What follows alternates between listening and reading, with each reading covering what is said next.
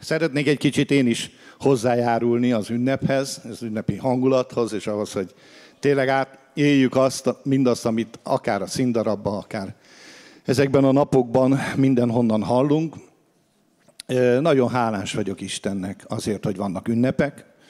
Nem azért, mert a kocsonya, a töltött káposzta, meg a halászlé az a fontos, hanem azért, mert tényleg van egy lehetőség, egy újabb lehetőség arra, hogy kifejezzük egymás felé, családon belül, kívül a szeretetünket, az elkötelezettségünket, elkötelezésünket egymás irányába, és ezek jó dolgok.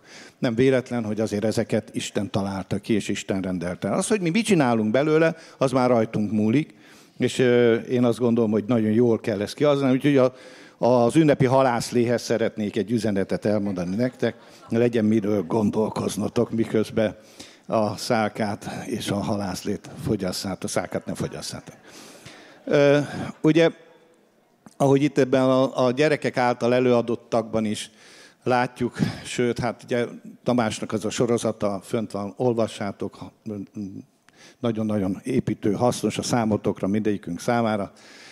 Sőt, a múlt héten is arról hallottunk, hogy ne félj, mert veled van az Isten. Hát a karácsony, a Jézus Krisztus megszületése, az gyakorlatilag erről szól.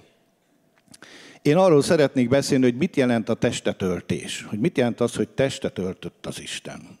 Hogy mit jelent nekünk emberek, mit tudunk mi ebből megérteni, mit tudunk mi ebből kamatoztatni. Ugye a 4 ünnep, a 4 nagy ünnep, vagy 5, mindegy, Jézus Krisztus születése, talán ez a legismertebb, vagy a legelfogadottabb keresztény ünnep, ami egybeesik a zsidó Hanukával. Akkor ugye a Pészák, vagy a húsvétnak az ünnepe, Jézus Krisztus halála és a feltámadása, ami szintén egy nagyon ismert és sok mindenki által nagyon preferált ünnepnek számít. Aztán Jézus mennybe menetele, és az ő ígérete, hogy elküldi a Szent Szellemet, a pünkösdnek az ünnepe. Ha így végig gondolod, mindegyik Jézusról szól. Mindegyik Jézusról szól. És mind arról szól, amit ő tett az emberért. És ezért szoktuk mondani, hogy az evangélium nem arról szól, amit mi csinálunk, amit mi beszélünk, gondolunk, hanem arról szól, amit Isten tett az emberért. És ahhoz, hogy Isten végéhez vigye azt a munkát, amit ő eltervezett velünk kapcsolatosan, ahhoz meg kellett születnie Jézusnak. Ahhoz testet kellett ölteni. Nem ölt testet az Isten, akkor az egész teljesen értelmetlen.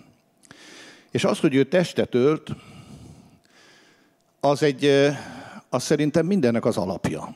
Most én nem akarom az ünnepeket egyiket a másik rovására túl hangsúlyozni, vagy nem hangsúlyozni, mert most nem ez a tisztem. Az a tisztem, hogy elmondjam, hogy valami olyan fantasztikus dolog történt ott akkor, 2000 évvel ezelőtt, ami se előtte, se azóta. Illetve valamilyen mértékben azóta történik velünk. De az, hogy eljön az Isten, és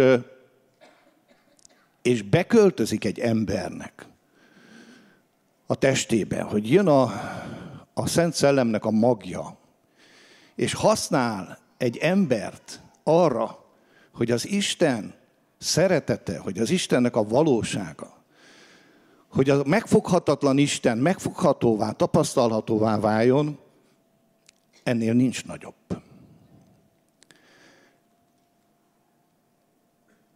És amikor bejelenti tényleg az angyal ezt a dolgot, akkor olyan környezetbe, és olyan közegbe, és olyan igékkel jelenti be, egyrészt ugye Ószövetség igékre hivatkozva, ami azt jelenti, hogy velünk az Isten. És tudom, most tényleg sokat beszélünk róla, de veled van az Isten, és nem ellened van. És mindig gondold végig, hogy az Isten veled van. És ahhoz, hogy veled van az Isten, ahogy a bevezetőben is hallottuk a Bélától, hogy veled van az Isten, az nem jelentheti soha azt, hogy félj az ő jelenlétében. Nem jelentheti azt, hogy bizonytalan légy. Nem jelentheti azt, hogy azt gondold, hogy egyszer ez a veled lét, ez ellened fog fordulni. Velünk van az Isten.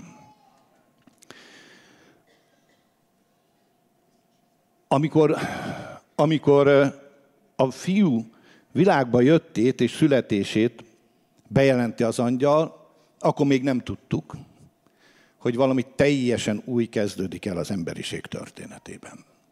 Valami olyan, ami nem volt előtte.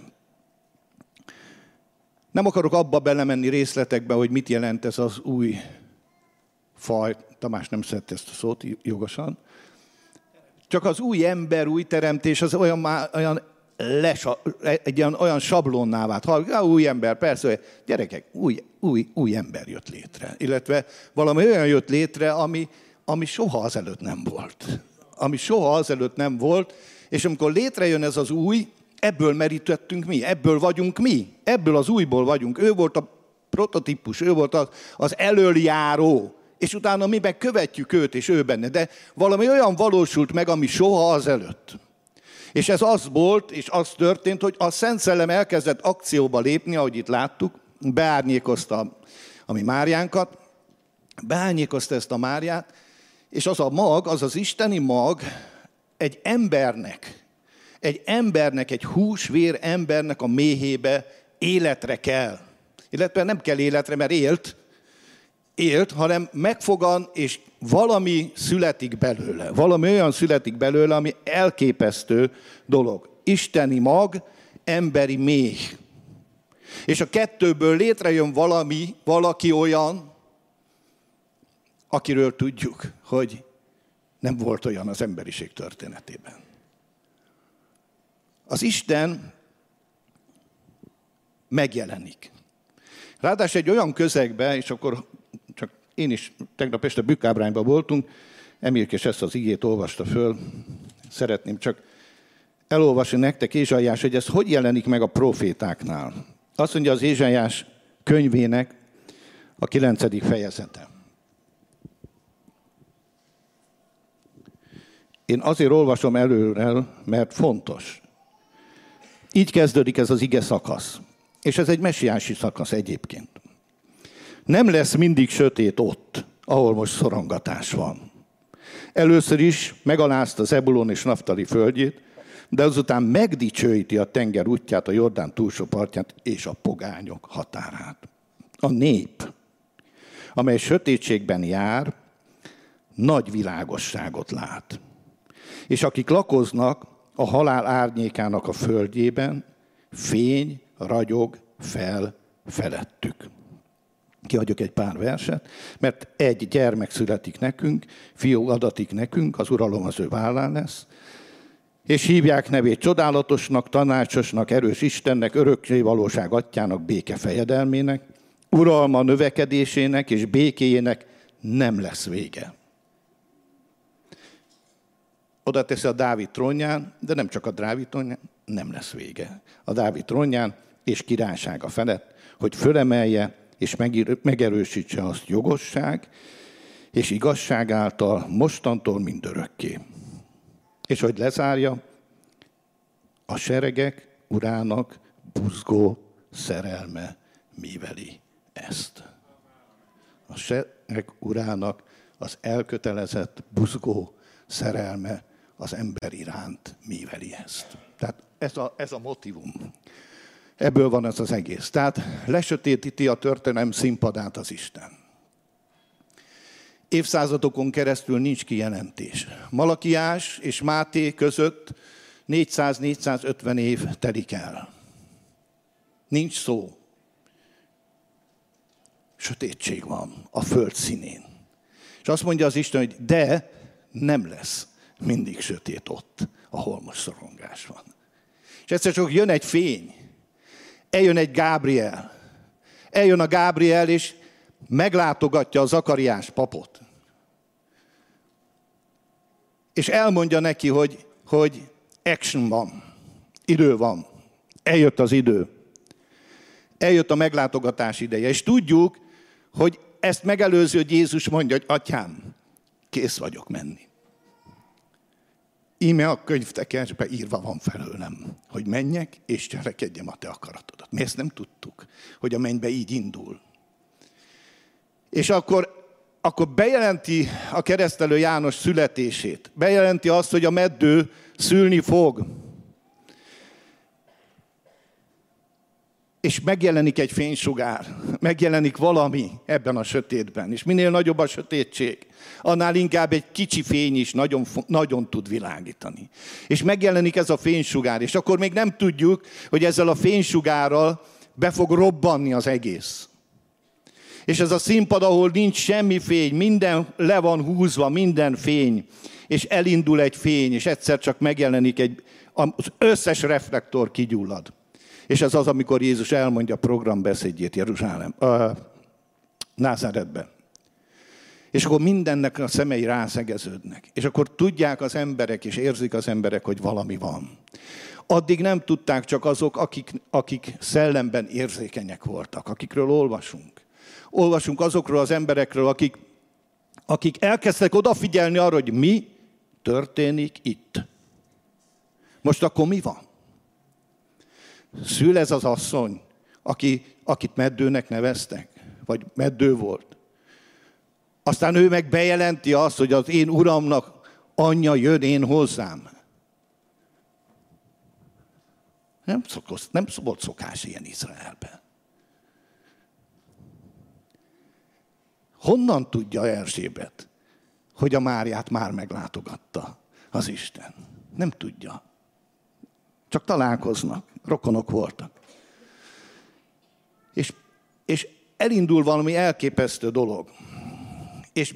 És eljön a világosság a világra, és a világ világossága a világba jön. És megvilágosítja az embereknek a sötétségét. És drágám, azért vagyunk itt, azért ülünk itt, mert ez a világosság megvilágosított bennünket. Azért, mert ránk áradt az Istennek ez a kegyelmének ez a fénye. Azért vagyunk itt, mert megtapasztaltuk az ő nagy szerelméből és jóvoltából, hogy ő létezik, hogy ő van, hogy ő él. Hogy ő nem egy jászolban fektetett kisbaba, egy betlehemi történetben, hanem ő az uraknak az ura, a királyoknak a királya, aki egyébként ott kezdte. És azért döbbenetes, és erről szól az én mai üzenet, hogy ő ott kezdte. Úgy jön be a világba ez a mesiás, hogy senki nem gondolja. Senki nem gondolja. Senki nem gondolja azt, hogy így, hogy megszületik egy zsidó kisfiú. Megszületik egy zsidó kisfiú, és milyen életérzése, milyen érzése lehetett Józsefnek, amikor a kezében tartja. És tudja, hogy nem tőle van. Mert mindnyájan tudjuk, akik tartottunk babát, pláne az elsőszülöttünket a kezünkben, hogy micsoda semmihez nem hasonlítható érzés apának lenni, apává lenni. És mégis a József is semmi mással nem törődött, mint azon gondolkozott, hogy mi ez. Mi akar ez lenni? Nincs semmi faxni. Nincs szülőszoba. Nincs terhes könyv. Nincsenek orvosok, bábák, hadseregei. Mert ez egy fontos terhesség.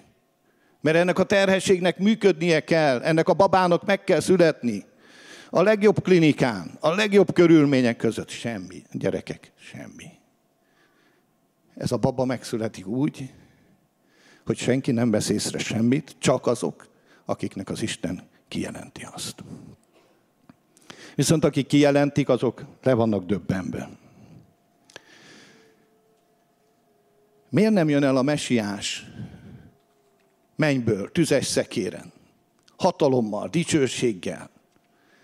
Mi az, hogy a mesiás egy kis gyerekbe, egy tehetetlen bébibe ott van? Mi ez az egész testetöltés? Hogy van ez a dolog? Hogy van az, hogy az Isten így talál ki valamit? Miért van ez? És én miért nyomom ezt ennyire? Na, ezt most elmondom nektek. Az első és legfontosabb, amit szeretnék elmondani, az, hogy testben vagyunk. az nem kiszúrás az Istentől. Az a legnagyobb dolog, ami még az Istennel is történt. Úgy majd gondolkozzatok rajta a halászlé közben. Az, hogy testben vagy, az nem azt jelenti, hogy kibabrált veled az Isten is. De jó lesz majd, ha nem így lesz. Most mindjárt elmondom nektek, soha többet nem lesz úgy. Át fog alakulni a testünk. Sok változáson fog, de mindig testben fogunk maradni.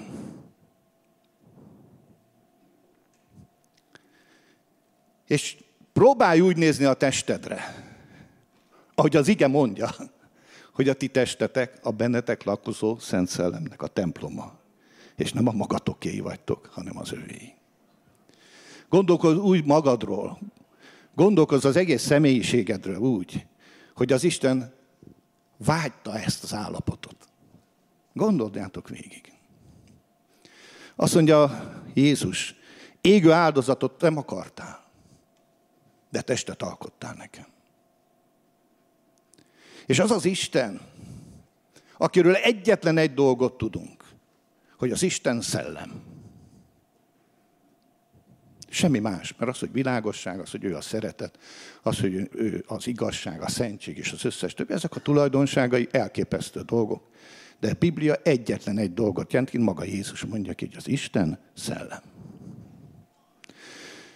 Ezzel semmit nem tudunk kezdeni így önmagával. Mi az, hogy Isten szellem? Valami olyan, amiről fogalmunk sincs. És akkor ez az isteni szellem, az Isten, mint szellem, elkezd megnyilvánulni és láthatóvá válni. És ez a szellem az embernek, az egyébként bűnös, romlott emberrel találkozva bemutatkozik.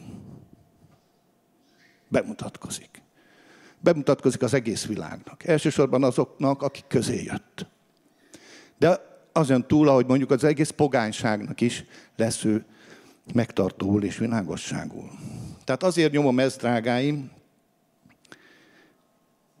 mert amikor testben vagyunk, akkor úgy érezzük, hogy távol vagyunk az Úrtól. És úgy érezzük, hogy sírunk, nyögünk, úgy érezzük, hogy valami koloncot kell hurcolnunk, amit egyébként nem jó.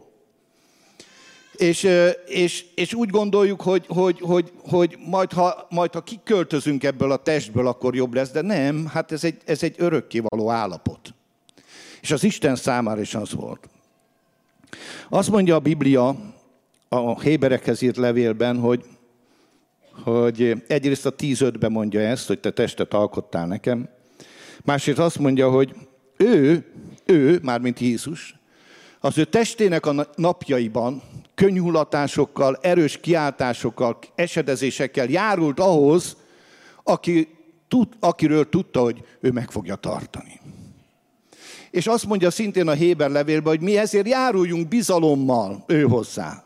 Mert nem olyan főpapunk van, aki nem tudna együtt érezni a gyarlóságainkkal. Hiszen ő is mindenben megkísértetett, kivéve a bűn.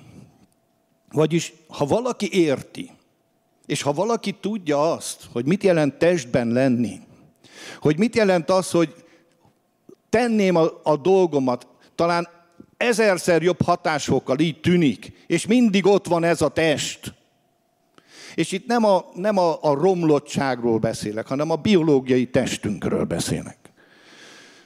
És akkor belegondolsz abba, hogy az Isten meg kiüresíti magát, ott hagyja a mennyei helyeket, a mennyei trónt. Nem is tudjuk, hogy mi az. Nem tudjuk, mi az a menny. Hogy? Ott hagyja ezt a dicsőséget, és belezsugorodik.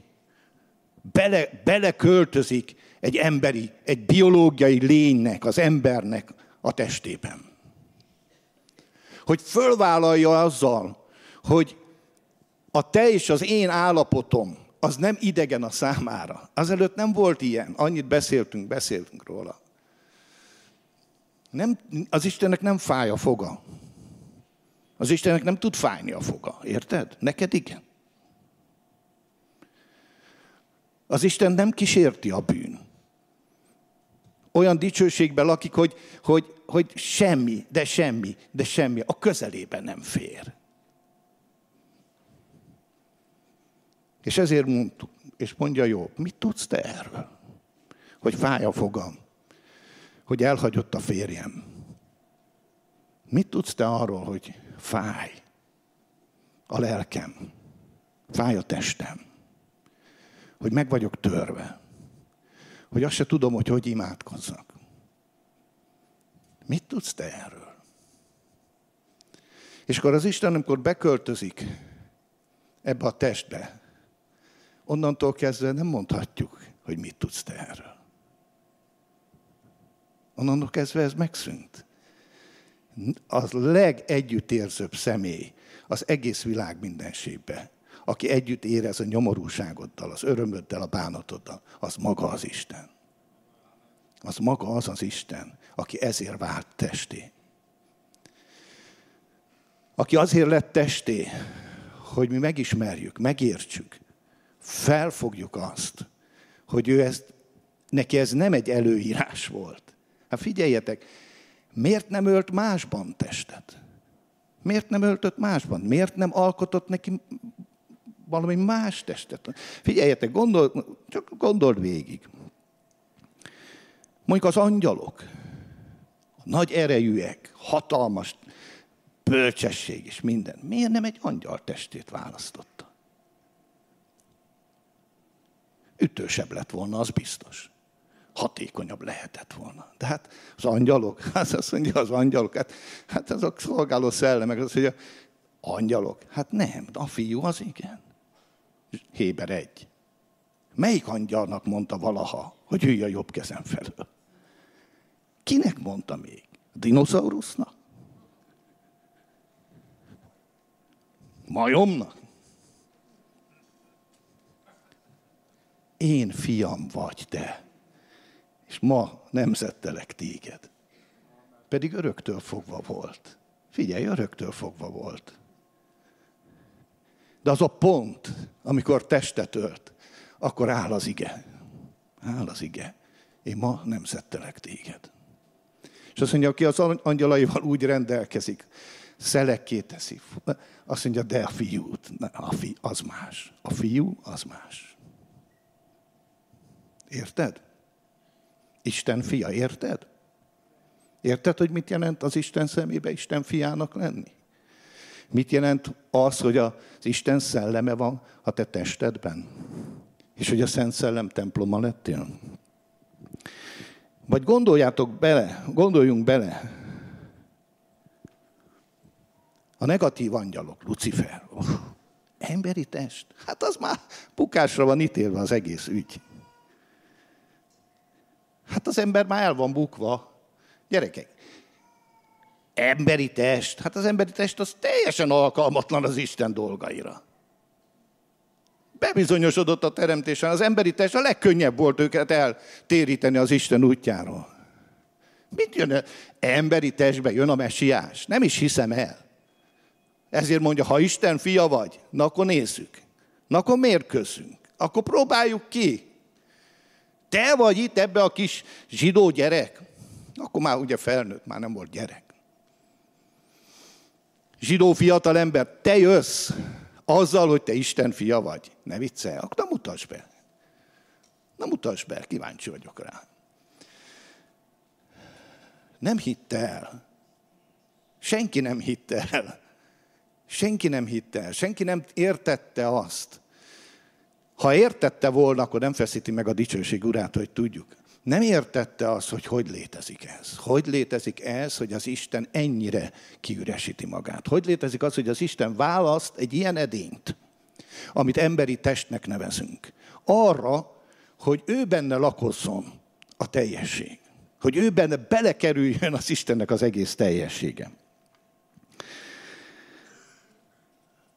Nekünk is úgy tűnik, a mi gondolatainkban is úgy tűnik, hogy a testünk az mindig egy akadály, valahogy mindig csak akadályt gördít. De nem. Pont erről szól a testélétel. Pont erről szól a karácsonynak ez a nagyon markáns üzenete, hogy mintát ad az Isten, hogy testben tudod megcsinálni azt, amire az Isten elhívott. Hogy a tested az nem egy ilyen teljes gát és akadály, hanem tudsz a testben Istennek tetsző életet élni.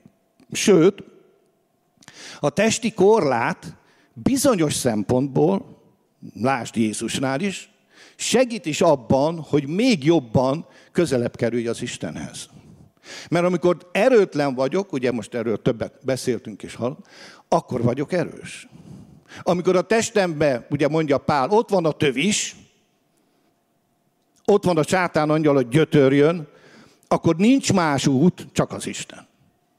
Akkor nincs más előre, csak az Úr. És ezért, amikor a testünk bejelenti az igényét, és a mi testünk úgy dönt, hogy na most akkor ez van és az van, akkor az van, ahogy Pál mondja másik helyen, testem erőtlenségében mentem hozzátok. Hogy az én beszédem, az ne egy hitető beszéd legyen, ne az én erőmön, hanem az Isten erején nyugodjon. És képzeld el, hogy a világ mindenség teremtője, a mindenható Isten, az örökkévalóság atya, béke fejedelme, ugye mondja Ézsaiás 9-nél, beleköltözik egy emberi testbe. És a kunst, tudjátok mi?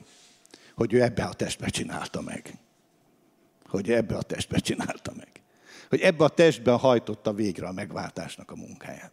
Hogy ebben a testben volt hűséges, mint halálig, egészen a keresztfának a haláláig. Hogy ebben a testben is tudott úgy élni, hogy mintát adjon neked, hogy ne csüggedj el.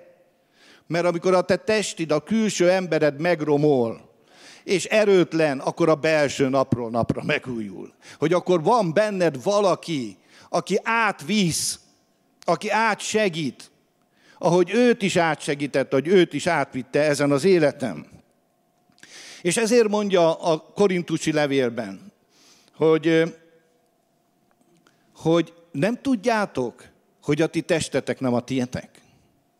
Ne add oda paráznának, ne add oda a bűnnek, mert te egy vagy az Istennel, és a te tested a benned levő Szent Szellem temploma. És nem tudjátok, hogy a Szent Szellem lakik bennetek. Isten azzal, hogy emberi testet ölt, olyan rangra emeli az embert, amit még az angyalok se értettek. És csak lestek, hogy mi van itt. A tested öltés egy nagyon fontos része volt, hogy testben váltott meg az Isten. Hogy testben vitte véghez a teljes megváltásunkat. És ezzel, hogy véghez vitte a megváltásunkat testben, egészen a halálig, egészen a feltámadásig, sőt, utána is, ezzel azt mutatja, hogy a test nagyon sok mindenen keresztül fog menni, de a lényeg az, hogy olyan módon azonosult velünk az Isten, amilyen módon mi éltünk és élünk. És ahol mi elrontottuk, ahol beesett a fejsze a vízbe, a testben, az az ember, aki egyébként az Isten képére és hasonlatosságára volt teremtve, ő ebben a testben végezte el az egész megváltásunkat. És ezért így menekültünk meg. Ki ölte volna meg az élet fejedelmét, ha nem testben van? Még a közelébe se. Ki tud kezet emelni az Istenre? Senki. Senki. Sem mennyen, sem földön, sem az univerzum, senki. És akkor ez az Isten felvállalja azt, hogy teljes kiszolgáltatottság. Teljes. És amikor benn van a testben, akkor ez történt. Nincs megváltás test nélkül, mert akkor Isten nem hal meg. Istent nem lehet megölni. Viszont Jézus ezt felvállalta. és tudta, hogy ellenséges közegbe jön, tudta, hogy a testetöltés az egy nagyon nehéz műfaj lesz. Tudta, hogy embernek lenni ebbe a bolond zajos világban, drága Dezsőm, mindig eszembe jutsz erről, most is mondtad, ebbe a bolond zajos világba, emberi testbe benne lenni, az még az Istennek is kihívás. De tudjátok, azért tette meg, hogy ezentúl ne úgy gondolkozz róla, na ez az, ami lehetetlen. Na ez az, ami nem lehet. Ez az, ahol Ádám is elbukott. Ez az, ahol az Éva is, az Ádám is kudarcot vallott, hanem úgy gondolkozol, hogy ő is megcsinálta, és azért csinálta meg, hogy utána elmondja, hogy te is meg tudod csinálni. És te is végig fogsz futni a pályán. És te is meg fogod tartani, az ígéret szerint meg fogod tartani, és az Isten meg fog tartani téged testben. Testben. És nem azt kell várnod, hogy kiszabadulj a testből, hanem azt kell várnod, hogy a tested is hogy szolgálja az Istennek a dicsőségét, ahogy Jézus teste is szolgálta az Istennek a dicsőségét. És nézzétek, még akkor egy gondolatot, itt egy kis zárójelben. Micsoda fölemelése ez a női nemnek. Fiúk, közünk nem volt az egészhez.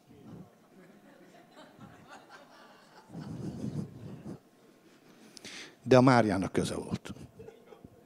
A Mária méhének köze volt. Minket kihagyott az Isten, bocs. A Máriát nem.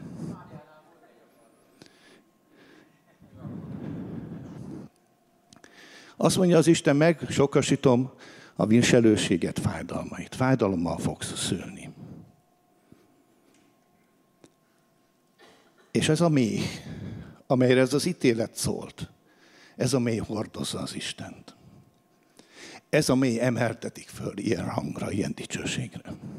Ebben a méhbe lát életet az isteni mag. És ebből a méhből jön be a világba az Isten ember. Az új ember. És ez valahogy annyira isteni nekem, hogy ahol a bűn megsokasodik, ott jön a kegyelem. Ahol sötétség van, ott fény ragyog. Ahol betegség van, oda jön a gyógyulás, és jön a szabadulás. És annyira isteni gondolkozás, és annyira nem a mi gondolkozásunk. Mi azt mondjuk, hogy feszíts meg, büntesd meg, megérdemli, úgy kell neki, miért csinálta? Az Isten azt mondja, nem, majd ő lesz az. Ő lesz az. És azt mondja, hogy az asszony magva, te fejedre tapos, na mindegy. Nincs az asszonynak magja, mindnyájan tudjuk. De tudjuk, hogy az asszonyban lévő mag volt, aki az ördögnek, a kígyónak a fejére taposott. És ez egy valami elképesztő dolog. Hogy valamikor, ami az ítélet része volt, az a legnagyobb érték, a legnagyobb áldás része lett. És akkor befejezésül, mert nagyon elment az időnk. Talán ez a leglényegesebb része ennek az egész testetöltésnek. Hogy Jézus nem csak fölvette a testet, nem csak fölvette az emberi testet, hanem mostantól kezdve, 2000 éve már örökké benne marad. Soha nem fog kilépni a testből. És amikor messiásként vissza fog jönni, akkor ez a sebbes test fogja bizonyítani azt, hogy ő a mennybe nem érezte jól magát ebben a testben. Elege volt. Megcsináltuk a megváltást, végig kellett csinálni, és mint egy ruhát levesszük, és akkor a mór megtette a kötelességét, a mór nem, soha nem fogja levetni ezt a testet. Az Isten testé vált. Az Isten testben maradt, és az Isten most is testben van. És ugye egy zsidó, sebesült férfi megdicsőült testbe ül az atya jobbján. És az atyáról ezen kívül, amiket tudunk, sejtünk, nem tudunk, de a fiúról tudunk sokat. Könyörülő és irgalmas. Tudjuk róla, hogy együttérző. Tudjuk róla, hogy elmegy a 99-et, ott hagyja, és elmegy az egyért. Tudjuk róla, hogy vár. Tudjuk róla, hogy ő könyörülő és hű főpap az Isten házán. És azért, hogy hidd el, hogy ez így van. Szeretnék a Jelenések könyvéből mutatni neked egy igét. Nektek egy ismert ige. Csak mégis, hogy értsd, hogy ő neki nem teher a test. Mondom, átalakul a test, a miénk is át fog alakulni. Mi se ebbe a testbe megyünk, mert test és vér nem örökli az Isten országát. De át fog alakulni ez a testünk, de test marad, megdicsőült test lesz. Mint ahogy a Jézusé is megdicsőült test volt. És a Jelenések első fejezetéhez lapozunk, akkor 12. verstől ezt olvassuk. Megfordultam, hogy lássam a szót, amely velem beszélt. Megfordulván pedig láttam 7 aranygyertyatartót, és a 7 gyertyatartó között hasonlót az ember fiához. Tehát jön egy alak. A 7 gyertyatartó, jön egy ember fiához hasonló alak, jön Jánoshoz. János ismerte a testi, a földi mesiáns. Sőt, a megdicsőültet is ismerte, mert velük volt. Megdicsőült testben is már velük volt, és mondta, gyertek ide, tapogassatok meg, mert a szellemnek nincs húsa és csontja, mint ahogy nekem van. És ez feltámadás után volt. És elment a mennybe, és elküldte a Szent Szellemet. Találkozik vele János, és a következőt írja róla. Azt mondja, hasonlít az ember bokáig érő ruhába volt. Hova volt öltözve? Bokáig érő ruhába. Gondoltad, hogy bokája van? Bokája.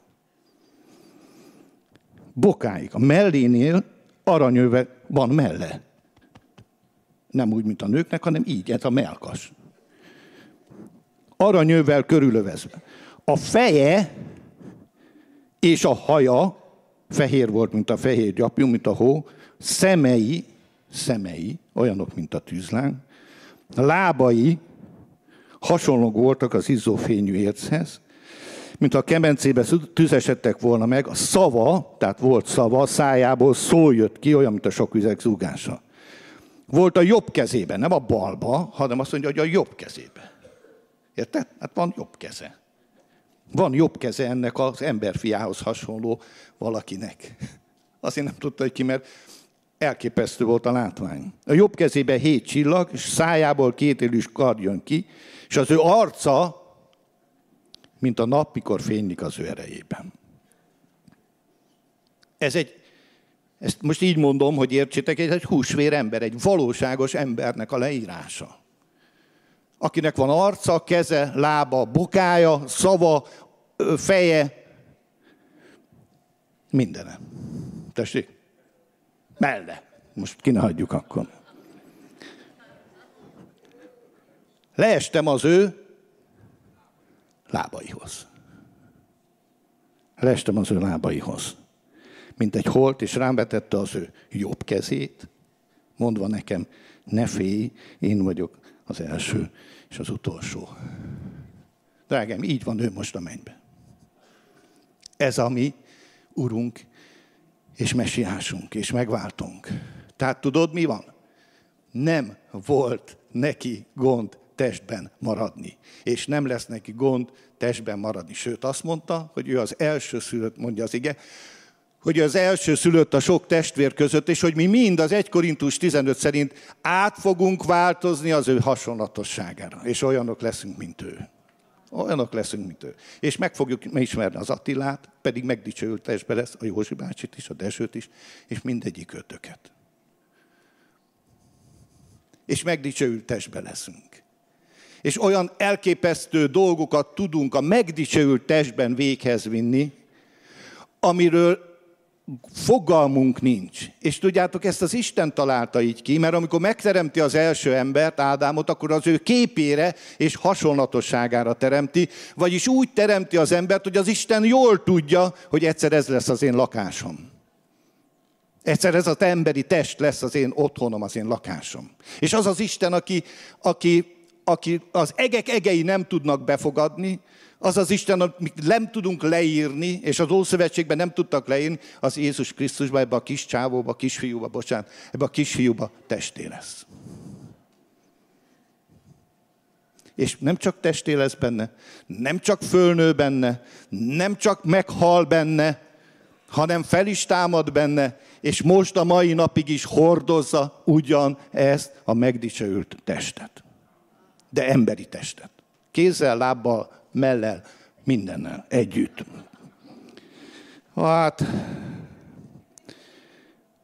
ez azt jelenti, hogy jól érzi magát benne. És tudod, mi a karácsonyi üzenetem a beigli mellé? Érezd jól magad. Érezd jól magad. Örülj neki, hogy meg tudod enni, hogy meg tudod inni. Hogy el tudod tölteni a szeretteiddel. Ne legyen kárhoztatásod. Ő azt mondta, hogy az új bort fogok veletek inni a mennyben, amikor ott hagyta a széder esti vacsorát. Azért, hogy meghalljon. Azt mondja, nem lesz vége. És ez nem azt jelenti, hogy örök tivornya lesz a mennybe, és mindig csak borozgatunk Jézussal, bár az se rossz, hanem azt gondolom, hogy ez egy része az életnek, a mennyei életnek, mert minden, ami látható, a láthatatlanból állt elő. Ez egy része, és az egy ünnep lesz, amikor mi ott fogunk ülni annál az asztalnál. Megdicsőült mennyei testtel. Az egy ünnep lesz. És tudjátok, akkor még csak tényleg egy gondolat, hogy mindenki fel fog támadni, érted? Mindenki testben fog megállni az Isten előtt. Nem csak mi, minden ember föl fog támadni. És amikor feltámadásról beszélünk, akkor a testnek a feltámadásáról beszélünk. Mindenki, akinek volt teste, nem fogja tudni elhagyni a testet, hanem testben lesz, és testben marad az örökké valóságban is. Most erről aztán tényleg ne beszéljünk. Érezd jól magad. Érezd jól magad a testedben. Érezd jól magad azt, hogy ez működik, ez a test.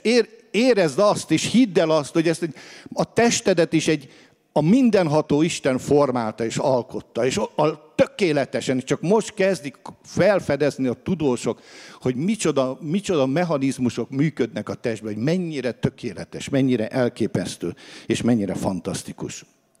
Úgyhogy az 1 Korintus 15-ben ezzel a jó hírrel zárom soraimat. Azt mondja az Isten, hogy vannak testek, vannak földi testek, vannak mennyei testek, és hordozni fogjuk a mennyeinek az ábrázatát. És mennyei testben fogunk eljönni, és ez a mennyei test, ez a mi földi testünk átformált, megújított, semmihez nem hasonlítható formációja. Ez egy olyan formáció, amit az Isten tervezett el a testünkre vonatkozóan, ez egy olyan formáció, amit szem nem látott, fül nem hallott, és az emberi gondolat el sem tudja képzelni. Jézus adott bevilágítást, egyik pillanatban itt volt, fölment a mennybe, visszajött a tanítványokhoz, átment a falon, gyere érints meg, akkor meg lehetett érinteni, most gumiból volt, miből volt, hogy átmegy a falon úgy, hogy nem kell felfüggeszti a fizikai törvényeket, gondol egyet az atyánál van, gondol egyet a Máriával, beszélget, és azt mondja, hogy ne félj Mária, stb. Gyerekek, elképesztő, nem is tudjuk, fantasztikus. És az a jó, hogy most higgy abba, most, érted? Most, amikor a tested még esetleg ellenáll, amikor még a tested mást akar, amikor még a tested nem akarja elfogadni azt, hogy nem fogsz tudni kilépni ebből a testből, jobb, ha megbékélsz velem. És békélj meg azzal is, hogy az Isten alkotta ezt a testet. Jézus így kezdi. Testet alkottál nekem. Az Isten alkotta így a testedet, és mi a megdicsőült testben valami elképesztően szépek leszünk. Én most is az vagyok, de van, aki... Főleg a hajam. A hajam az ékességem, ugye? Na, ez vicc volt, és így az ebédhez kívánok nektek nagyon-nagyon jó, nagyon-nagyon áldott ünnepeket, nagyon jó pihenést, nagyon sok szeretetet. Éljétek meg, hogy a testetekkel is szolgáljátok egymást, öleljétek meg egymást. Fejezzétek ki a szavaitokkal az elkötelezettségeteket egymás felé, elkötelezéseteket. És egyetek jól, és igyatok jót, és használjátok ki az időt a pihenésre, hogy a testetek is pihenni tudjon. És tényleg próbáljátok meg azt, hogy ne úgy nézzetek se az ünnepekre, se a családra, se az ünnepi vacsorára, se elrontotta, hogy a színdarabból láttuk, elfuserált halászlére, hogy na most mindennek vége, nincs semminek vége. A végén minden jó lesz. Köszönöm, hogy meghallgattatok. Isten áldjon meg benneteket. Nagyon áldott ünnepeket kívánunk.